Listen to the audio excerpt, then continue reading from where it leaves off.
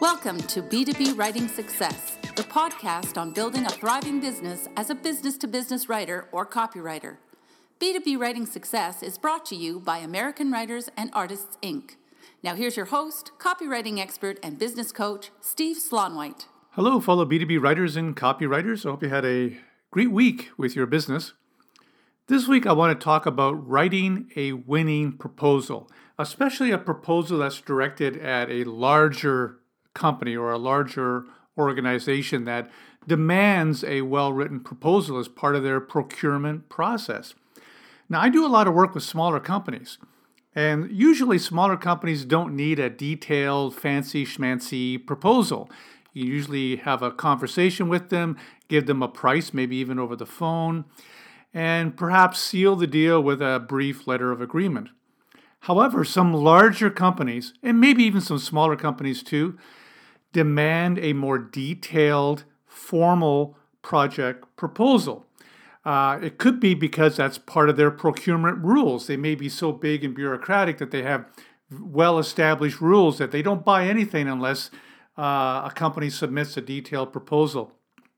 And also, in some of these larger companies, if you're dealing, let's say, with a marketing manager, he or she may need a detailed proposal from you in order to get the budget approved or in order to get it approved upstairs at a senior executive level before the project can move forward. So they need that detailed proposal in order to do that. So there are many reasons why a company may demand this formal proposal. So how do you create one? How do you create and write a winning project proposal for a company that needs that kind of detailed, formal proposal? Well, let me give you some guidelines. First of all, some general guidelines. You want to make your proposal look good. You want it to be on letterhead or at least on a nice format with your logo, if you have a logo, or simply a nice representation of your name in the masthead of the letter. You want to make it look good. You want to make it look professional. So do whatever you can to do that. By the way, Microsoft Word has some really good templates for proposals. If you go into Microsoft Word and start a new document from a template and just do a search for proposals, it'll show you about 10 or 15 proposal templates. Many of them are very good. It can save you a lot of time when it comes to formatting. So keep that in mind. Now let's get into writing the proposal. Step number one is you want to have a cover letter for your proposal. Some people say that's not necessary, but I think it's a friendly way to start, is to have a page dedicated to a letter to your prospect. It doesn't have to be long. Really, it doesn't have to be more than a paragraph or two at most. But what you're simply saying in that opening letter is, thank you very much for the opportunity to submit this proposal for this new white paper project. I'm excited to start work on it. This proposal contains all the information that you need to make a decision, or something like that. You want to have this friendly letter, cover letter for your proposal. Believe me, many potential clients will read that cover letter. Okay, so make it friendly, make it inviting. Don't make it long, make it short. Now, here are the steps to writing the proposal itself. And I have seven steps or 7 sections to this proposal I want to go over with you. And in most cases, you need all these parts. Believe me, this is a winning formula. This works really well. So make sure your proposal has all of these parts. The first part is what I call the objective. Now, you don't have to have a headline called the objective, but you can. That can sometimes help. But what you want to state in your objective is what the project is and what the client is hoping to accomplish with the project. For example, if it's a white paper project, the objective might be to create a white paper that gains the attention of the marketplace, that helps to generate quality sales leads, and helps motivate buyers to take the next step in the buying process. So the objective may be to create a white paper that meets those 3 objectives. Okay, so state that in your objective. That doesn't mean you're making a promise or a guarantee that your white paper will do all those things. There's too many other factors that are at play when it comes to a white paper achieving all those objectives.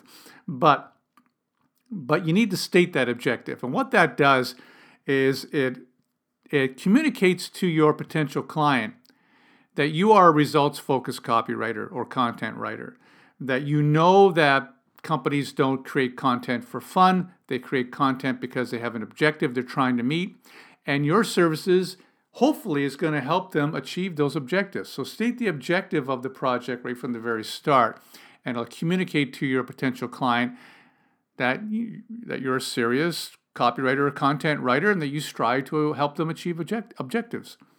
So that's part number one in your proposal. Part number two is what I call the project. And you can simply use the subhead, the project, or something else that says that. And all you're doing here is you're describing what the project is and what you will do specifically. So, for example, you might say, this project is to write a 8 to 10 page white paper on the following topic. And here's what I will do as part of that project. And you simply write down what you will do, what your work will entail when it comes to this project. You can say something like, I will research and write a white paper designed to help you achieve the objectives stated in this proposal. My work will include, but will not be limited to, and then in bullet points, you can list all the different steps you take to creating that white paper. You can have a bullet about having a strategy session with your client, another bullet about conducting research and interviews to get the facts and information you need for the white paper, another bullet that says that you'll be writing the white paper in a format and style that is most likely to appeal to the target audience. You can talk about handling revisions. You can talk about perhaps working with the designer to collaborate with them on cover and layout. Whatever it is you do, make a bullet list of all the things you do. This does a couple of things. Number one, it defines the scope of the project. So the potential client knows exactly what it is you'll be doing. That's going to help you. That's going to protect you in some ways. So the client knows exactly what you'll be doing. But also, it communicates to the client all the work that you'll be doing. Okay? Keep in mind that with some clients, when they think you're going to write something, they visualize you sitting down in front of your computer and writing something. Okay? They don't realize all the other work that you're going to be doing. So if you make a bullet list of all the things that you do for that project, the research, the interviewing, the revisions, the collaborating with the designer, then they get the big picture. They get the full picture of all the work that you do on that project, all that you bring to the table. And it helps them appreciate what they're getting for their money. So that's the second section of your proposal, is what I call the project. The third section is what I call the why me section. This is where you pitch yourself and your services and why you're the best copywriter or content writer for the job. And in fact, you can actually call this subsection why me with a question mark. Believe me, potential clients will read that section. And here's where you state why you are the ideal copywriter, content writer, content strategist for this white paper project.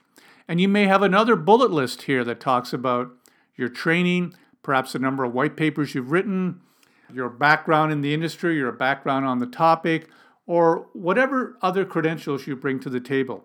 Now, if possible, also include in this section a client testimonial. Your client testimonial doesn't even have to be related to a white paper. Your client testimonial could be related to some other type of writing project you've done. That's fine.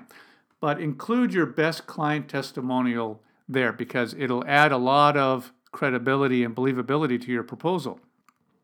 And a lot of other people who submit proposals don't include client testimonials in their proposals. I don't know why. They're very compelling. Okay, so that's the third section, the why me section. The fourth section is what I call the process. And here's where you describe your process for completing the project. Okay, and you whatever your process is. Clients love copywriters, content writers, any professional who has a process because it just helps show that you know what you're doing, that you have a process in place. So what is your process?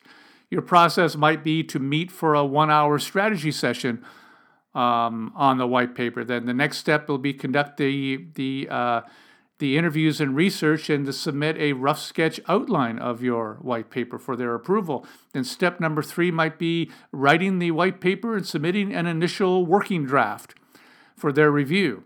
Step 4 might be discussing changes and revisions and completing those revisions within such and such a time frame. Whatever your process is, write down your process in that section. Again, that'll help position you as a very competent professional, and it tells the potential client that you know what you're doing. So that's the 4th part of the proposal, the process. The 5th part is the timetable. This is very simple section. This is simply when you're going to do what. Okay, when can you start the project? When can you jump in with both feet on this project? When will you submit the first draft? How long do revisions take? So you need to give them a timetable. And it's much better if you propose a timetable than they dictate the timetable. They may negotiate the timetable with you later on. There may be some urgency to getting the white paper written, and they may ask for a tighter deadline. That's fine, but you propose the timetable first. So that's the 4th part of your proposal. The 5th part of your proposal, the timetable. The 6th part of your proposal is the price proposal. And here's where you give them the price. Okay, how much are you going to charge for the white paper? What is the payment terms? Are you going to ask for 35% upfront, 35% when you submit the first draft, the rest of the money on approval of the white paper? Whatever your payment terms on, when you're going to invoice, all the payment details should be there. And also, if you're dealing with international clients, if you're dealing with a client that's in Europe or Australia or in a different country than yours, make sure that you include what currency it is as well. Okay, that's very important. And then the 7th part of the proposal is a very simple part, and that is next steps. In fact, you can call this section next steps as a subhead in your proposal. And all you need is a couple sentences here. Say something like this. Next steps. If this project is a go, let me know and I'll start work immediately, or I'll start work on this project starting Monday morning, or whatever the timetable is. But simply say that if this project is a go, let me know and I will, and get started on the project. As simple as that. Often you only need just one line in that next steps section.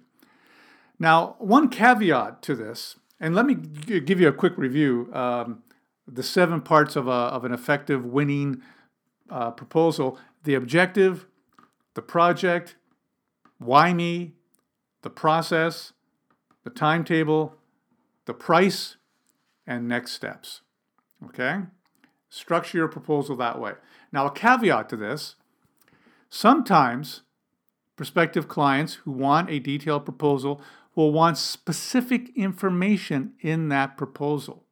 Okay, they may ask for samples of your work. They may ask for, financial information about your company. They may ask about how long your company has been in business, and sometimes they're really arcane questions that they may demand to be in their proposals. How many employees that you have? Do you have business insurance? All sorts of weird questions like that. That's fine. But put those answers at the end. What I like to do at the end of the proposal, I would like to say, here is additional information that you requested for this proposal. And then in bullet points, I'll simply list the answers. That way they know it's there. They know they can easily find that information. Okay, and I put that at the end. Now you have a completed proposal that you can send to your client. And that structure for a proposal tends to get the best results. So I recommend you follow it. So that is those are my tips for writing a winning proposal. You'll find you run into this if you're dealing with larger companies or with writing for associations or institutions that just demand a more detailed, formal proposal. Follow those guidelines, and you'll be able to write a winning proposal fairly quickly. So that's this week's B2B Writing Success podcast. I hope you found it helpful. And would you do me a favor, if you ever have any topic suggestions, feel free to reach out to me. You can reach me at steveslonwhite@gmail.com. I would love to hear your ideas for future topics for this podcast. So until next week, on behalf of B2BWritingSuccess.com, have a great week with your B2B writing or copywriting business. I'm Steve Slonwhite. We hope you enjoyed this edition of B2B Writing Success with Steve Slonwhite. For more tips on building a thriving B2B writing business, visit www.b2bwritingsuccess.com.